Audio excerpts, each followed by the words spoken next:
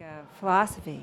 If Yeah, you're not if on you- mic, it's like the philosopher of a podcaster. If you're not on mic, the ideas are meaningless. Well, but that sounds horrible. That idea goes back to the Greeks. I forget who said that. It's a tree but in the forest. They were much into, it's kind of the tree in the forest. But if you have an idea and you don't express it, you might as well not have had that idea at all. I didn't forget the guy who said that, but it was an old Greek, or maybe he was young when he said it. But he's no longer with us, but his ideas are still there. So,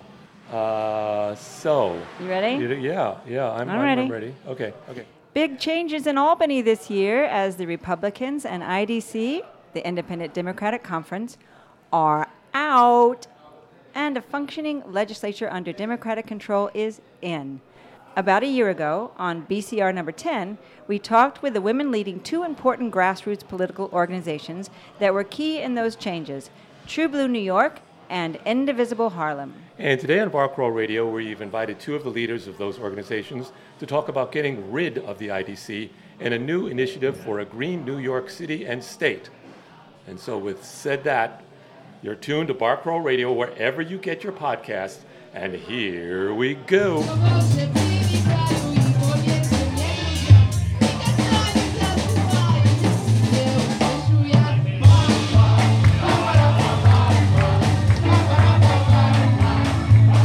Okay, that's Wade Ripka. With and the Blockheads. Eastern Blockheads. He introduces our show. This is Bar Crawl Radio number 48. And with us now on the Gephardt Beer Culture Porch are two, I would say, powerful ladies. I think so. It Yeah. sounds like it from learning about them. Nan Fessler spent most of her life in Los Angeles. In the 1960s, she protested against the Vietnam War and for women's rights. She had a career in the graphic arts industry and continues to address environmental issues in the print industry. Ms. Fessler, is that how you say it, Fessler? Yes, you have it correct. Ms. Fessler moved to New York City about 3 years ago and has been an active member of Girls Learn International, an organization that advocates for middle and high school girls' education, as well as Indivisible Harlem and We Act, an environmental justice group. And with us also is Mia Perlman, a sculptor known for her site-specific cut paper installations and public art projects. Also, Ms. Perlman is a co-founder and co-leader of True Blue New York. It's a grassroots coalition of dozens of New York State groups who were instrumental in defeating the IDC. Don't forget that, ladies and gentlemen, the IDC. We'll get to that later in the program. In 2019, True Blue New York joined over 30 issue advocacy groups to create the New York People's Platform, which is fighting for progressive legislation. Nan Fessler and Mia Perlman, welcome to Bar Crawl Radio. Thank you. There are many things we could talk about with you two, but we thought we would focus on two issues. The changes in the New York City legislature, and second, the push for a cleaner environment in our city and state. But first, let's learn a little bit more about you. First of all, what are you drinking? Oh, I'm drinking the amber beer that was on tap. Unfortunately, I can't remember the exact name. That's All right, okay. We It's should get the delicious. name. Maybe we can get the name of the beer. Yeah. Yeah, we always try to push Gephardt's beer because they're Right, so yeah. nice to give us this porch. Exactly, and they're a We great use place. about once a week for our podcast.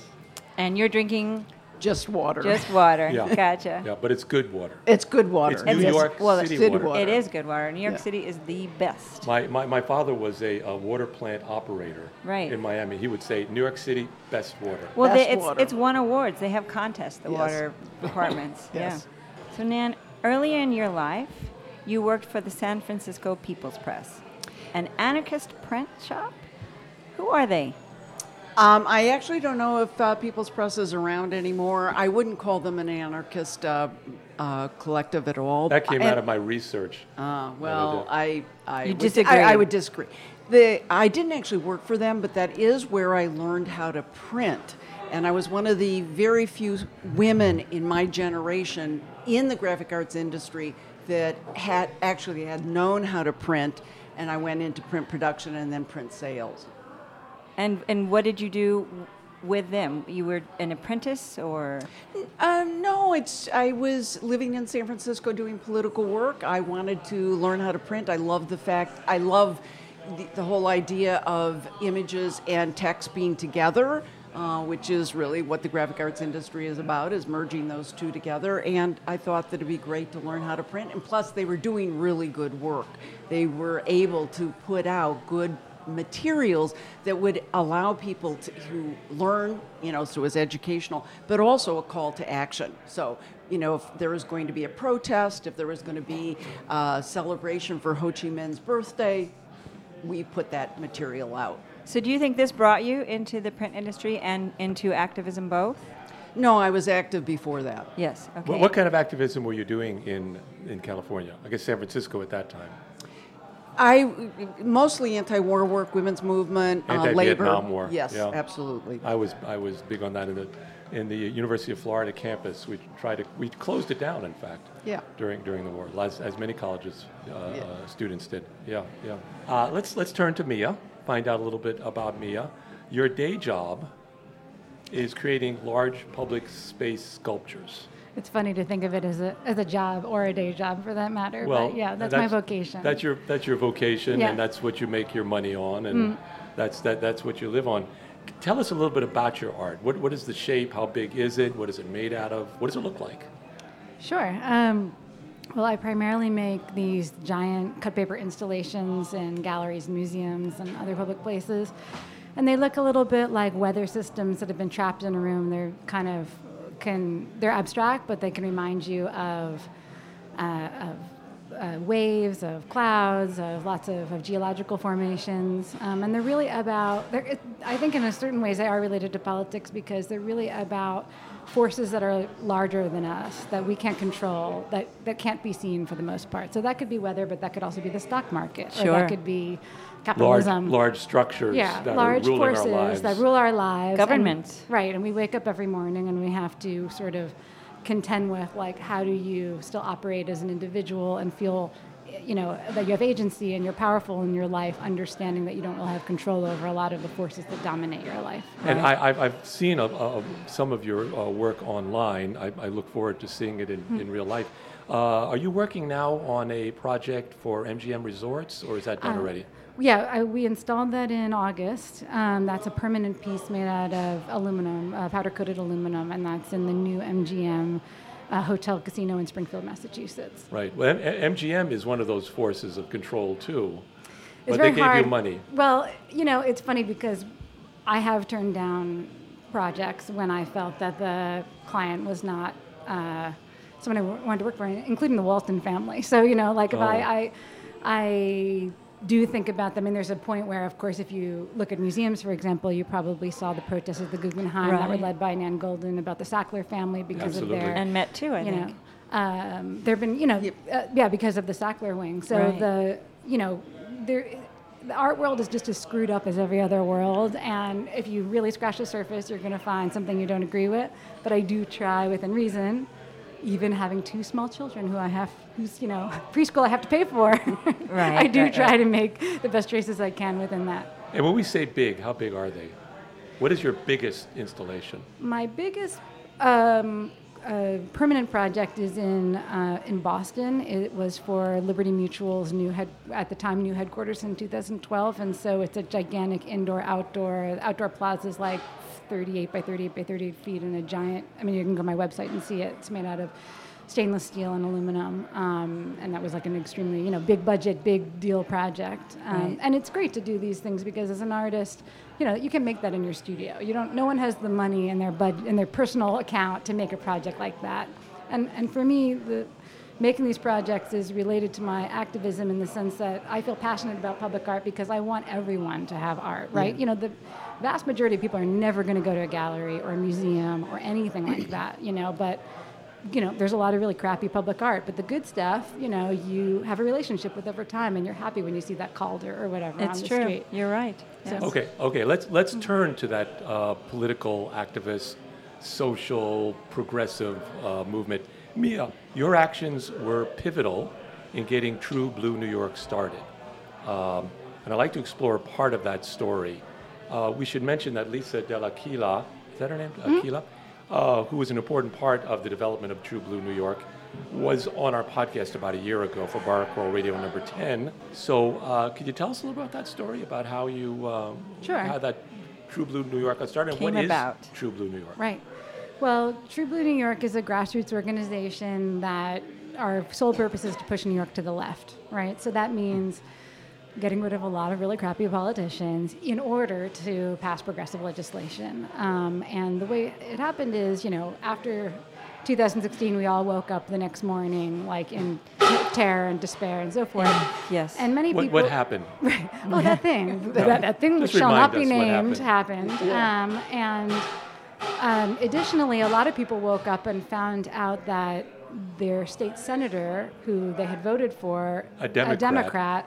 was actually had already been or had just joined this group of breakaway Democrats in the state Senate called the IDC, who Independent Democratic Conference. That's correct. And they did that, and what they did was, for many years, they gave the Republicans control of the New York State Senate in exchange for, really pathetic things like bigger offices and, more pocket money and stuff like. I mean, it's really like low-level It's pettiness. sad. Yeah, it's so sad. So it wasn't even like being the head of a committee or something. Well, they did, because some of these people were, junior, right? They wouldn't necessarily get to be the head of a committee. So in exchange, they got some power. But, what was that power worth? Essentially what happened was, when the Republicans are in charge, or when either side is in charge, they get to determine what comes out of committee, right? What gets voted on in the committee, and then whether it can come onto the floor to be voted on. So the kind of Machiavellian evil of the IDC was not that they voted against the things that we want to have happen. It's that publicly they were for them, but their support of the Republicans prevented those very things from getting out of committee for a vote. So they're big fakers. Oh yeah, complete phonies, complete and utter total phonies. So New York State, a Democratic state, voted for Democrats and got Republicans. Exactly. And didn't exactly. even realize it for Yes. some time. Well, A yeah, shell including game. myself. I'm totally honest. I don't live in an IDC district, which is not an excuse, but this had been going on for quite some time. What changed was that Trump was elected, and that 3 people had joined the IDC at the exact same time. One had emailed their mailing list the night before, and one had done it after being elected. So, that one he was in Queens. So there was just like this outcry of like really on top of, the betrayal of the national election, the betrayal of like my own the Democratic local state election, senator. right? So And you got angry. A lot of people did. Yes, a lot of people got angry. And what happened was, I live in Ditmas Park in Brooklyn, and I had heard about this thing called Get Organized BK, which was like a kind of get-together started by a New York City councilman, Brad Lander, who's part of the Progressive Caucus, and his district includes Park Slope. So, everyone in his district was like, Brad, what do we do? What do we do? So we called a meeting at a local synagogue, and the first meeting, 1,500 people came to. So it was like this phenomenon. Amazing. I heard about this, so I probably showed up at the third meeting with a friend of mine. Both of us had very small children. I had at the time a 3-year-old and a 6-month-old, and we were like, yeah, we can't lead anything. Like, we can all, we're just looking for some volunteer work. Well, I wound up starting True Blue New York, and she wound up starting to help another group called Run NYC, which trains candidates. So that didn't work out. But in any case, I had met other people there. But True Blue New York really went someplace. I mean, it became known.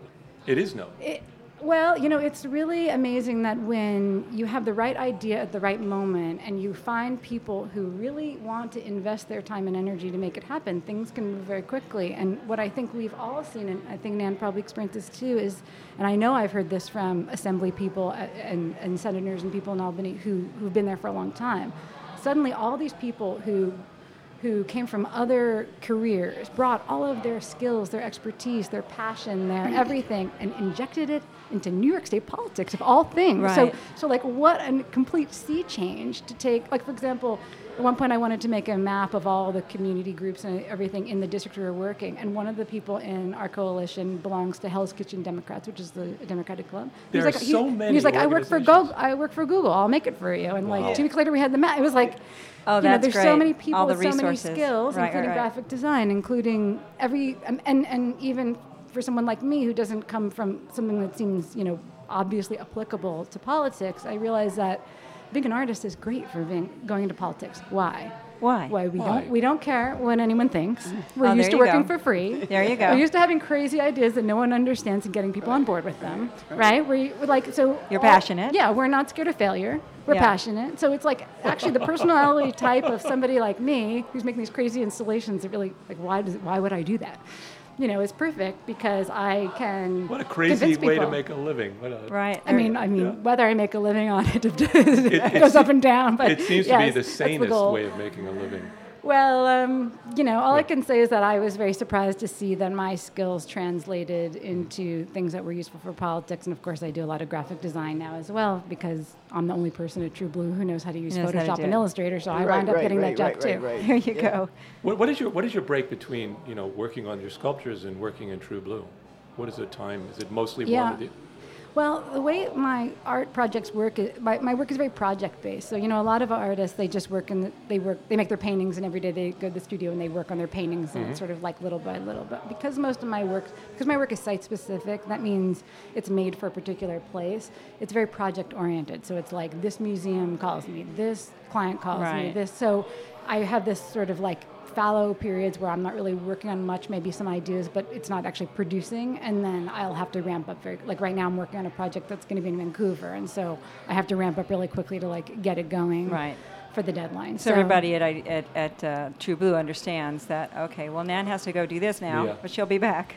Yeah, and we all have things, I mean, especially because I have really small children too. So, but what happens is it's so much fun. I've met so many interesting people who I never would have met otherwise. And it feels really good to be doing something that, in a time where we all feel so powerless, right? It's great to feel like, I'm actually doing something. And maybe it'll have an effect or not, but at least I'm doing something and not just sitting on social media complaining. Well, I think thanks to True Blue, a lot of New Yorkers feel more powerful now. Well, that because makes we me were very happy. betrayed and it was turned around. Well, what I always tell people is, listen, the 4 women who started True Blue, none of us had any political experience. None of us came from a related field. None of us had run a campaign before. And if we could do it, anybody can make a difference in New York politics. So look at me and say, she's a sculptor. Why is she doing this? Like, Right. if I can do it, anybody can. So how about you, Nan? What's your passion with Indivisible Harlem? Why did you join their work? As I had said earlier, in my earlier life, in my 20s, I was so involved in the anti-war movement and the women's movement, etc. And then at a certain point, I had to go and say, exactly, the revolution isn't happening right now, and I better get a job.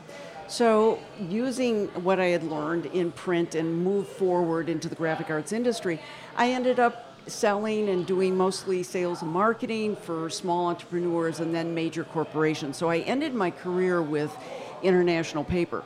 So the years that I lived in Los Angeles, while I participated in politics through giving money, going to some events, it wasn't the day-to-day that I did through my high school years and through all of my 20s. I think that's true for a lot of us. Yeah, absolutely. So in moving to New York, one of the things that I knew I retired and moved to New York, is that I knew that I would be able to throw myself into the cultural life of New York and also back into politics, which has really always been my first love. And if you've been in sales and marketing, then one of the things that you can be a little better at than maybe other people is canvassing, campaigning.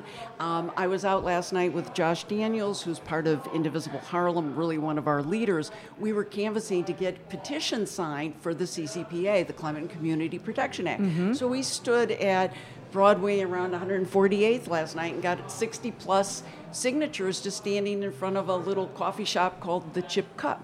Because I had done sales and marketing, I have a thick skin. If somebody walks by and doesn't want to talk to me, I'm fine. But I'm also good at getting the ask and getting the signature. And so I knew that I could take the skills that I had from all those years of corporate life to back into the political arena.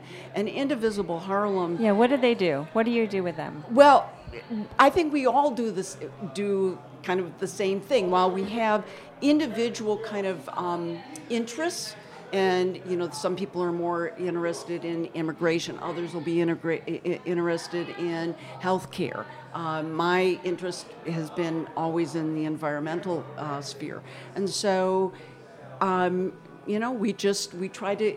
Those of us who have those interests try to bring our passion and interest and then knowledge of that into the group. And then what's really been great is Indivisible Harlem is part of something called the Uptown Coalition, so that like connects us with the indivisible or indivisible type groups that run from like Hell's Kitchen up to Inwood. And then we're also part of the True Blue Coalition. You're all kind of interlinking, interlocked. That's correct.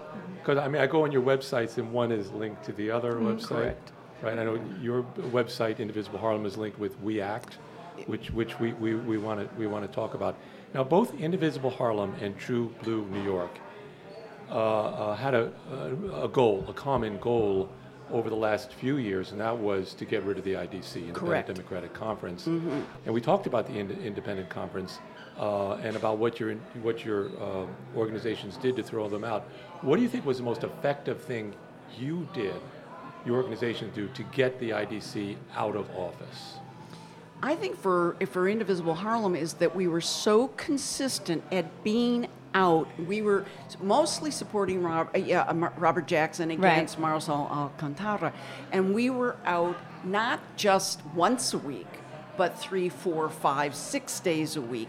Various, we all took turns and literally standing on corners, knocking on doors, writing dear neighbor letters.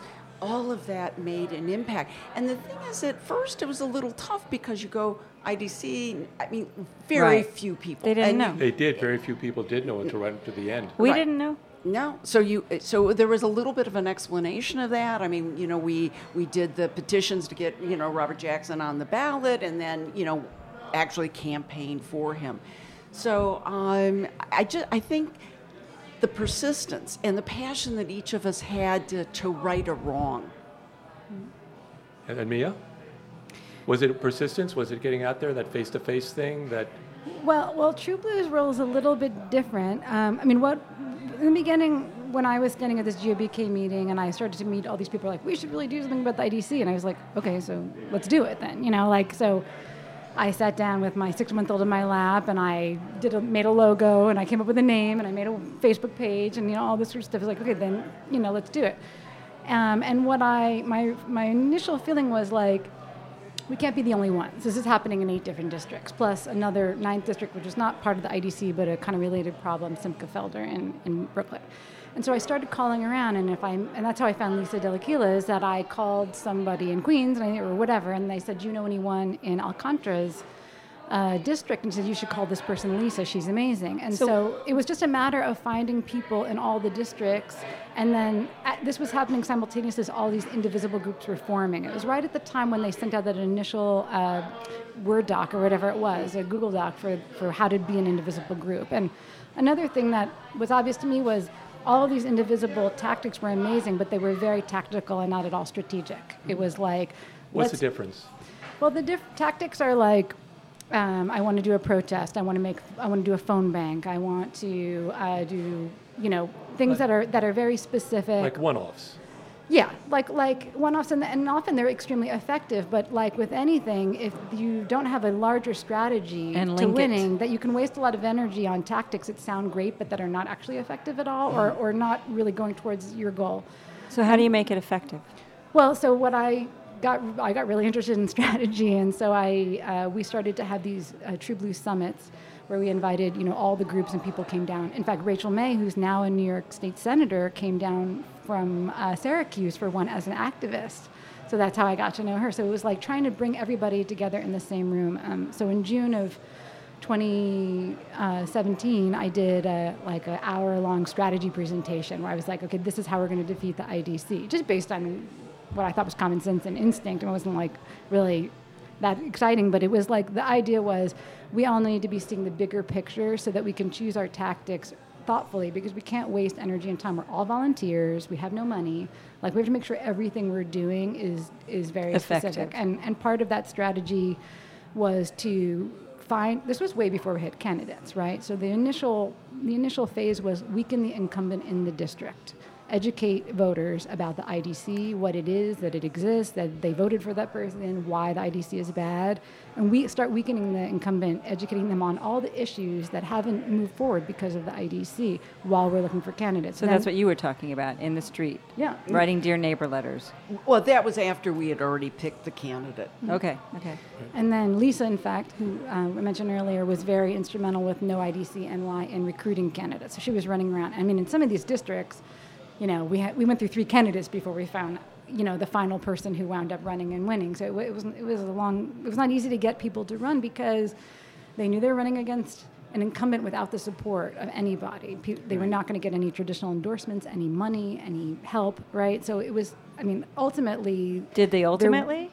Well, for Alessandra Biaggi, for example, did get the support, some union support, like Okay. 32BJ. Like, ultimately, there was a little bit, but in general, it was all field. It was like Alexandria Ocasio-Cortez. It was all people making phone calls, like, from their house using software or from phone banks. Without educating endorsements, people. without support, without Literally money. almost nothing. That's amazing, though. Yeah, it was really, and we were running 9 campaigns, or not running, but we were supporting 9 campaigns and trying to, kind of route activists towards What was your campaigns. success rate?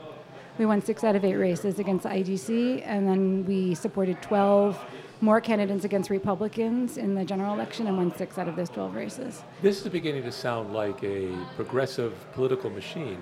Oh, well, I hate political machines, so that's not what I want. In fact, True Blue New York and our coalition is designed to be completely non-hierarchical. Like, it's a really flat management structure, and the idea that I felt very strongly about from the beginning that I think we all share is that our role as True Blue is not to dictate to our coalition groups what to do. We will provide tools, and then the groups use them the way they want, right? Like they can use... We'll make a graphic and they can print it, they can use it on social media, they can email it to their people. That's up to them, right? We collectively vote on everything. So it's very democratic. And everyone's voice counts. Yeah, and Indivisible Harlem free to do whatever they want. Right, The only time where it really matters is when we come together to endorse candidates. Obviously, we want to do that. Some of our projects will have 60 groups involved, and some will have over 100 groups, people who don't, participate in every coalition project, but something happens and they're like, okay, that we want to sign our names on. So it really fluctuates. So, are you both pleased with the outcome of the last election? Are you happy with it? And is the Democratic-controlled chambers, which they are Democratic-controlled now, and the governorship, is it getting the job done that you sent them to do or that you would like to see them do? Are you happy with these guys, happy? these new guys? Are you This happy? is a complicated This is hard, I question know. and answer. I Well, know. I can't speak for Nan, but I'm thrilled that we not only have a majority, we have the biggest Democratic majority in the state Senate since 1912. Right. So that's Boom. completely Great. like Okay, done. it's a revolutionary. And what that means is that even if some Democrats were to break away on a certain vote, we always have a majority, right? Like we have a strong majority. Right. And we have, we work really hard to have a leader that we thought was representative of the Democratic voters who we believed in. Her name is Andrea Stewart Cousins. And she's been waiting a long time for this. She's been in the wings waiting for this job for a long time. So we're really happy to see her get a chance to lead. And as far as being happy with the results, she has a very tough job because our governor is extremely manipulative and power hungry, goodness. Hello. and he doesn't want her to get any credit for anything, and she has to tread very carefully because political machines are still extremely powerful in New York. It's not exactly Tammany Hall, but it's the vestiges of Tammany Hall. And for example, Carl Hastie, who's the leader in the assembly, is part of a very strong political machine. So her job is not easy to corral all these Democrats, but I think she's doing a good job. And I think, honestly, it's really up to us to hold them accountable. It's like she has to do her job her way within the parameters of what she can do. It's our job to say, no, it's not enough. Right. You can go farther. We don't believe your excuses. We think that more can be done. And Nan, are your group pleased or not? Yeah, overall, I think with the folks that actually won against, what we call the IDC challengers, we're overall very happy with them. What is interesting is that since we had spent so much time on the New York State Senate, we didn't know and still don't know as much about the assembly members. And so what we've seen, you take the CCPA, the Climate and Community... Which we will get to Right, after Yep. the break. Yep. At Climate and Community Protection Act, it had passed 3 times in the Assembly, but when the IDC Senate members, along with the Republicans, didn't vote for it, so Right. it never became law. Right. So in some ways, some of those Assembly members could vote for it, knowing that it was going to be killed. But they got to go on record that all right, I can get a great score from League of Conservation Voters, Got et cetera, et cetera. So now one of the things that we're looking at is trying to understand and to actually spend a little bit more time with our Assembly members and get a read on them. And I think that some who are not performing well may have challengers in 2020. There Oh, you yeah. go. Be warned. Forewarned. We are Bar Crawl Radio. Today we are recording at Gephardt's Beer Culture Bar on West 72nd Street, across the street from the mortuary and down the block from Papaya Hot Dogs and Trader Joe's. We will be right back with guests Mia Perlman of True Blue New York and Nan Fessler of Indivisible Harlem.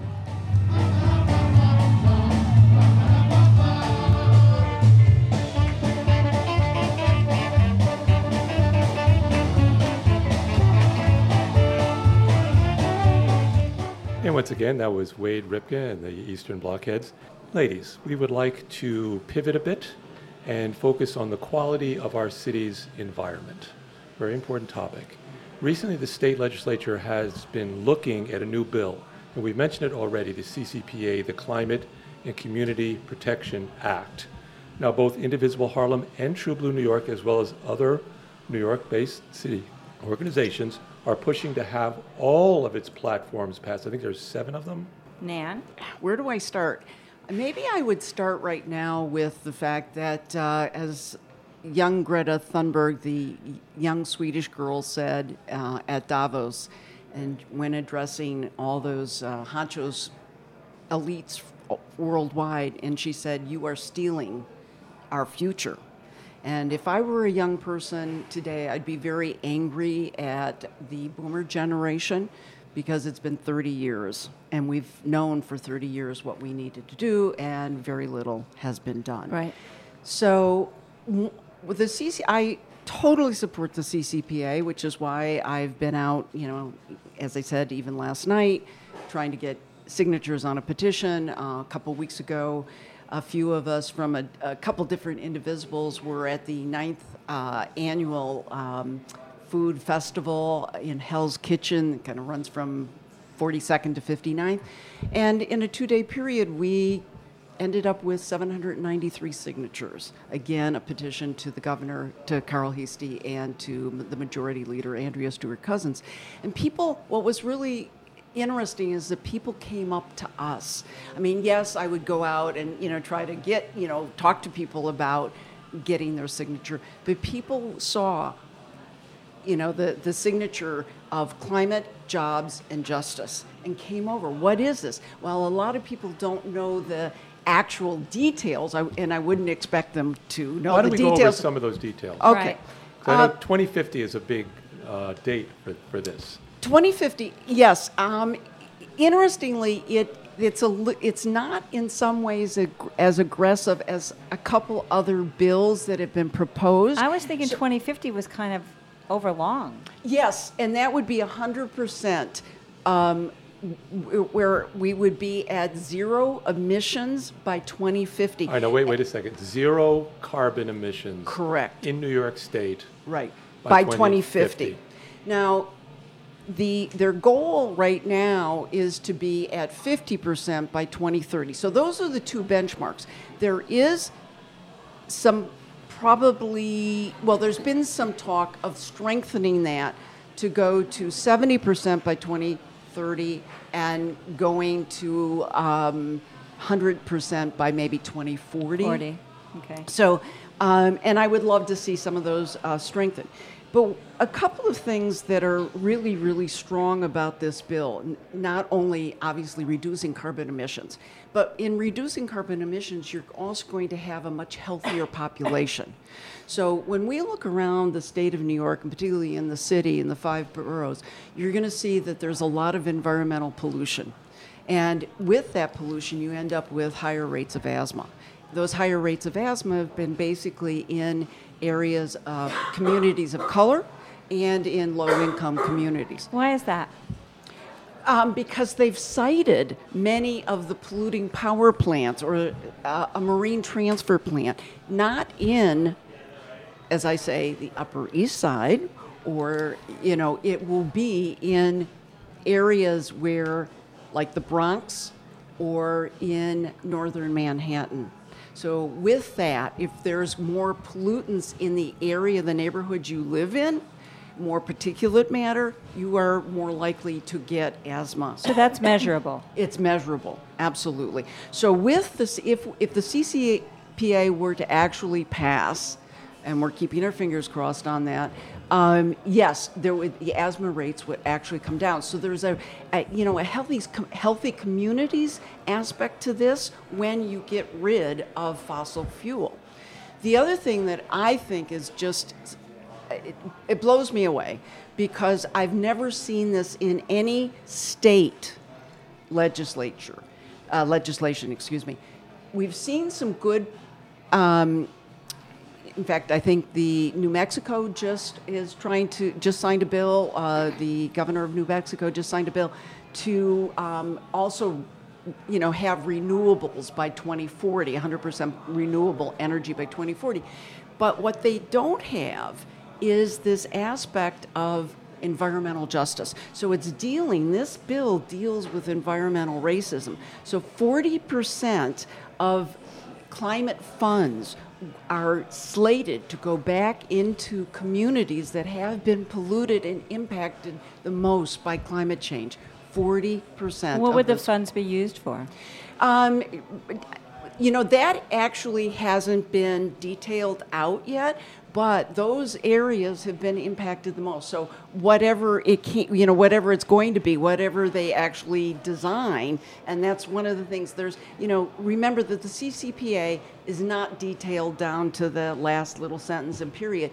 It is a framework, but there's a commitment to doing that and to also making sure that as we move to, a green new jobs, that those areas that have been impacted the most, the people in those areas and people that are in the fossil fuel industry, that there's an ability to them to move to what we call just transition. To shift over so that they're allowed to move into, jobs that pay well and at prevailing wages. And there are other organizations besides your two organizations that are working on this. One is We Act for Environmental Justice, which I know your organization is linked with and is working for.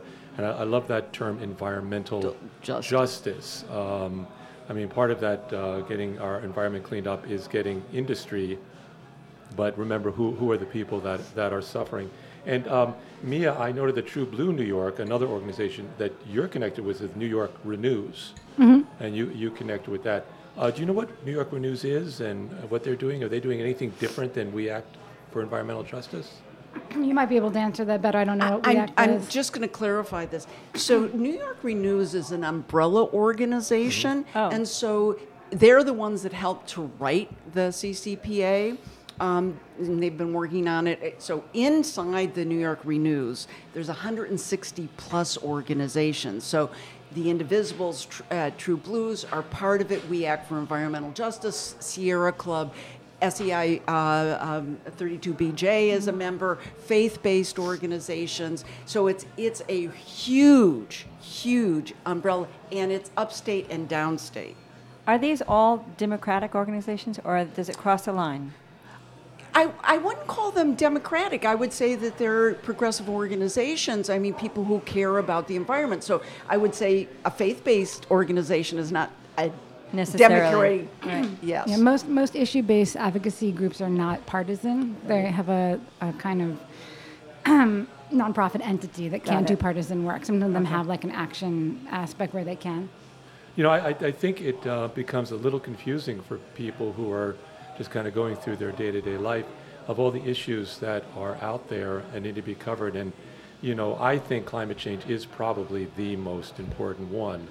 But there's so many other things. I mean, your two groups, I mean, the People's Platform, I mean, that's a whole other thing that you're doing that we're not talking about today. Well, it encompasses this environmental issues, including including but not limited to the CCPA, are included on the platform. The idea behind the platform is all of us, like if you work in, for example, Vocal New York, an amazing organization, they work on a lot of issues, including homelessness, including drug addiction, opioid use, lots Things of concern to New York City. Yeah, different organizations work on different topics. Some are more membership oriented. They have a lot of people in the organization. They do a lot of field work. Some are more policy oriented. There's a real range. But we all decided that this is the time where we come together. So that even if you're working on homelessness and you're working on the environment and you're working on education, but we can't be siloed anymore. We have to come together and understand what are the big issues that are preventing all of us from getting our legislation passed. And that brings us to an issue that is like still on the table for the rest of the session, hopefully, which is public financing. So we all came together to say we need money out of politics and we need money into communities, because we all know, looking at federal politics or state politics or whatever, big moneyed interests buy off politicians with campaign donations. And the only way that we can sort of circumvent that is to have a publicly funded match, a small donor match like we do in New York City, but on the state level, so that a lot of people can run for state senator, state assembly, who are working class people, who are people of color, who are women, who are young, who are people who normally are prevented from even being in the system because they don't have friends who can write big checks. They don't come from a background that would suggest that they should be in politics. Well, those are the exact people we need in politics. So this is a proposal, or it has been passed? So we've been working very closely with another big coalition called Fair Elections that has a lot of, over 200 groups in it, a lot of which are issue-based groups like the Brennan Center, Citizen Action, but also groups like True Blue, grassroots organizations. And this is another, just like what Nan talked about with the CCPA, for many years, there has been legislation in the New York State Assembly to create a publicly funded match system. What that means is for every dollar you contribute to a candidate, they get $5 from the state, right? Right. That also limits the amount of money they can raise and the amount of size of the donations they can do. So it basically keeps money out of politics. Well, all these Assembly people have voted for it a million times. Over 80 people had voted for it. Now we could only get 40 people to go on the record. So it's really where the rubber meets the road that we see what people really believe in. And unfortunately, in the Assembly, you have a lot of incumbents who very happily have been taking real estate money and other kinds of donations for many years. They've never faced a primary because they're part of the machine.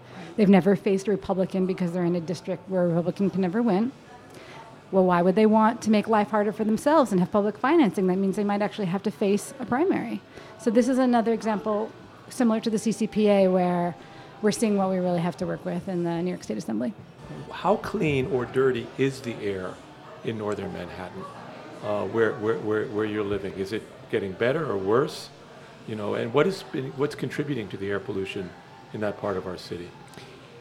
I would say that it might actually be getting a little bit better, but don't quote me on that. I'll tell you why. Many of the buses now are hybrid, so that really makes a huge difference. I mean, when buses were all just diesel, you were talking about a lot more pollutants and therefore, particulate matter, which contributes to asthma and other respiratory diseases, also heart disease. Mm-hmm. So when we're looking at, these hybrid buses and in electric buses, and as we move more and more to electric cars, it will make a huge difference to the air quality in not just northern Manhattan, but throughout the city. And is that part of the CCPA to move in that direction? Well, it is in the sense of moving away from fossil fuels. I mean, we really need to if I had a magic wand and could end it tomorrow, I would. It's not realistic, but we need to move off of fossil fuels. I think one of the platforms of the CCPA, the way I read it, was one in which you are considering the fossil fuel worker. In other words, that worker that needs the fossil fuel in order to have a job. I don't know whether it's the fracking worker or the person that is doing a refinery in New York State, but those people need to be on board with this. Correct. Yeah. And it's a very interesting thing. I am part of 350.org's listserv, and so every day there's postings of very, very interesting articles and conversation back and forth. And one of the things that has always been a push-pull has been, there's kind of this classic thing of environmentalists on one side and the unions on the others. And at times they match, and other times there's fights. I mean, when we were fighting, Keystone Pipeline, there were a lot of construction workers who very much wanted that to go through because they saw it as good paying jobs for a limited period of time. Yeah. And so, yes, there's always got to be more work on the part, I think, of the environmental advocacy groups to reach out and to form a partnership with the unions and also really talk about, moving them. I mean, it's amazing. We're not making buggy whips anymore. I mean, No, life and we're goes not going to on. be using coal anymore And either. we're not. And we know that, coal plants have been closed down both because Sierra Club has a really good program called Beyond Coal that's been able to, have coal plants closed down. But those men and women need to be taken care of. True, and I think as a society we need to do that. The other thing is that's also closed coal plants is that, I mean, I hate this with the natural gas because I'm not in favor of fracking either, but the market, quote, the free market has also closed down the coal plants because natural gas is cheaper and cheaper Right. to provide. Right. So, I mean, but I do agree that there's got to be a better marriage between environmental advocacy groups and unions. Okay, well, speaking about the environment, you were in the print business and have and continue to advocate for an environmentally safe print industry. Paper contributes to the climate problem, right? And so, can the print and paper industry be part of a sustainable environment?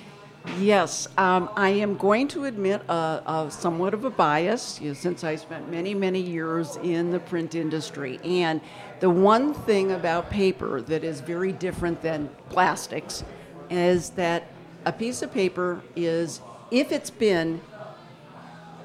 it had been from a forest that has been responsibly harvested and sustainable, then it is a renewable product that will actually compost and can be recycled.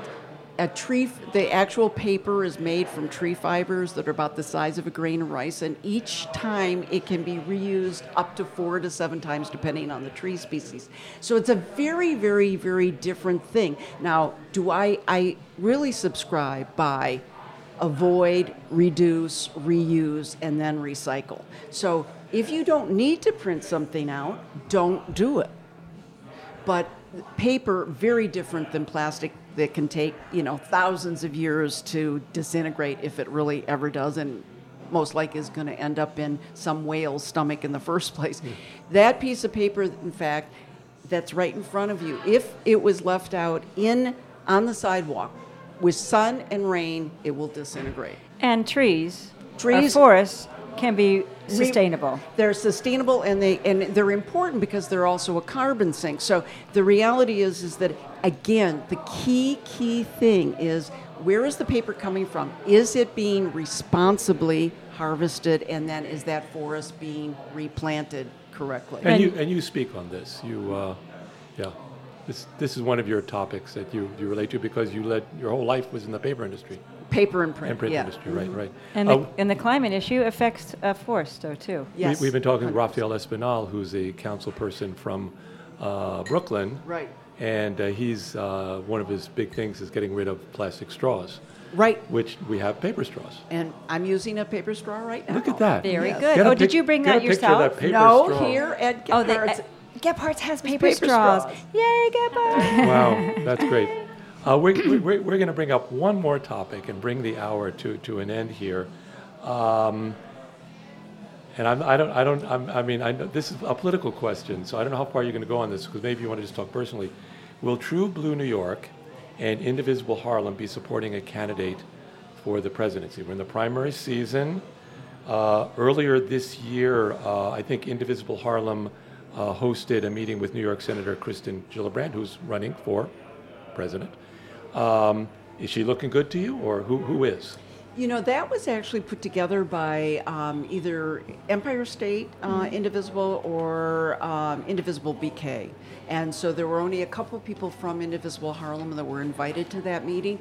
I know that Indivisible Harlem will not endorse until way after the primary.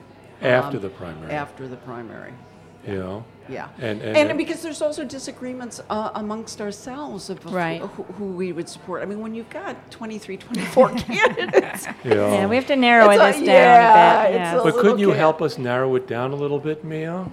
Is there something Well, you I could do can to... speak for myself. I mean, All right. generally, True Blue New York, when I say that, I mean the entire coalition only endorses state senate and assembly races because that's how we were formed. That could change. True Blue New York, the smaller group, did endorse Alexandria Ocasio-Cortez for Congress before her primary and against Crowley, and we certainly could do things like that in the future, and I kind of hope we will. But for president, we haven't discussed it yet. I mean, honestly, I think we all really like Elizabeth Warren, but I don't know if that means that we want That's to who I try like, to yeah. convince all of the partner groups in our coalition to do it. And I don't, honestly, I don't know how useful it is because it's not useful to us if it's going to alienate anyone who's in our coalition who we would work with, like strategically, if it's not going to help the candidate or it's not going to outweigh the potential problems it would create, I don't see us doing it. So no matter who wins the Democratic primary, your groups are going to support that person and not the other guy. Oh, yeah. Yeah, of I mean, course. that seems pretty clear. Yeah, Do we you just see hope it's just the guy. And Is not anyone the other guy. leaning towards environmental justice, environmental that you see that would lean you in a direction or not? I know Elizabeth Warren is. Jay Inslee is the kind of environmental candidate. Yeah, but for me personally, I think that some of the proposals that Elizabeth Warren and others have put out have been just as good. So the thing with Jay Inslee is that, and I'm happy that he's brought this up, and it's like his key signature that he's running on, and I'm pleased about that. But he's like running as a one-note person, and again, I really love that Elizabeth Warren. I have the plan, and she has lots of plans. So Right. I'm I don't want to get into the weeds in political punditry here. Yeah. I was wondering what you thought about that, and I kind of think we got that. I think we got the opinion. Kind of knew what the answer was going to Yeah. be. Great. We want to thank Nan Fessler and Mia Perlman for joining us on this important conversation on ridding Albany of false Democrats and cleaning the New York City environment, especially for those communities most susceptible to the negative effects of climate change. You are doing most important work. Right. And if my hands weren't filled with script here, I'd applaud you. I hope that Albany gets this bill passed, really do, and truly acts on it. It's a big bill, and it's going to cost a lot of money. Want to pass it for our grandson and all the children growing up in the northern part of our city. It is kind of crazy the direction this country is taking and sticking its head in the sand about this not pending anymore, but present and growing danger. It's huge. And the Democrats have to take charge of it because the other side is not. This is Bar Crawl Radio, and you and I, and now everyone knows that the best conversations happen at your neighborhood bar. And thank you again, Nan Fessler and Mia Perlman, for joining us. Thanks for Thank you. having us. Thank you. Wow, that was wonderful. That was so much fun. You fit a lot in there. I would be willing to come back. I was so. Well, Yeah, and I I have. cut out so much material Yeah, because I you said, know it. if You they're don't gonna need it. ask me specific, what the legislation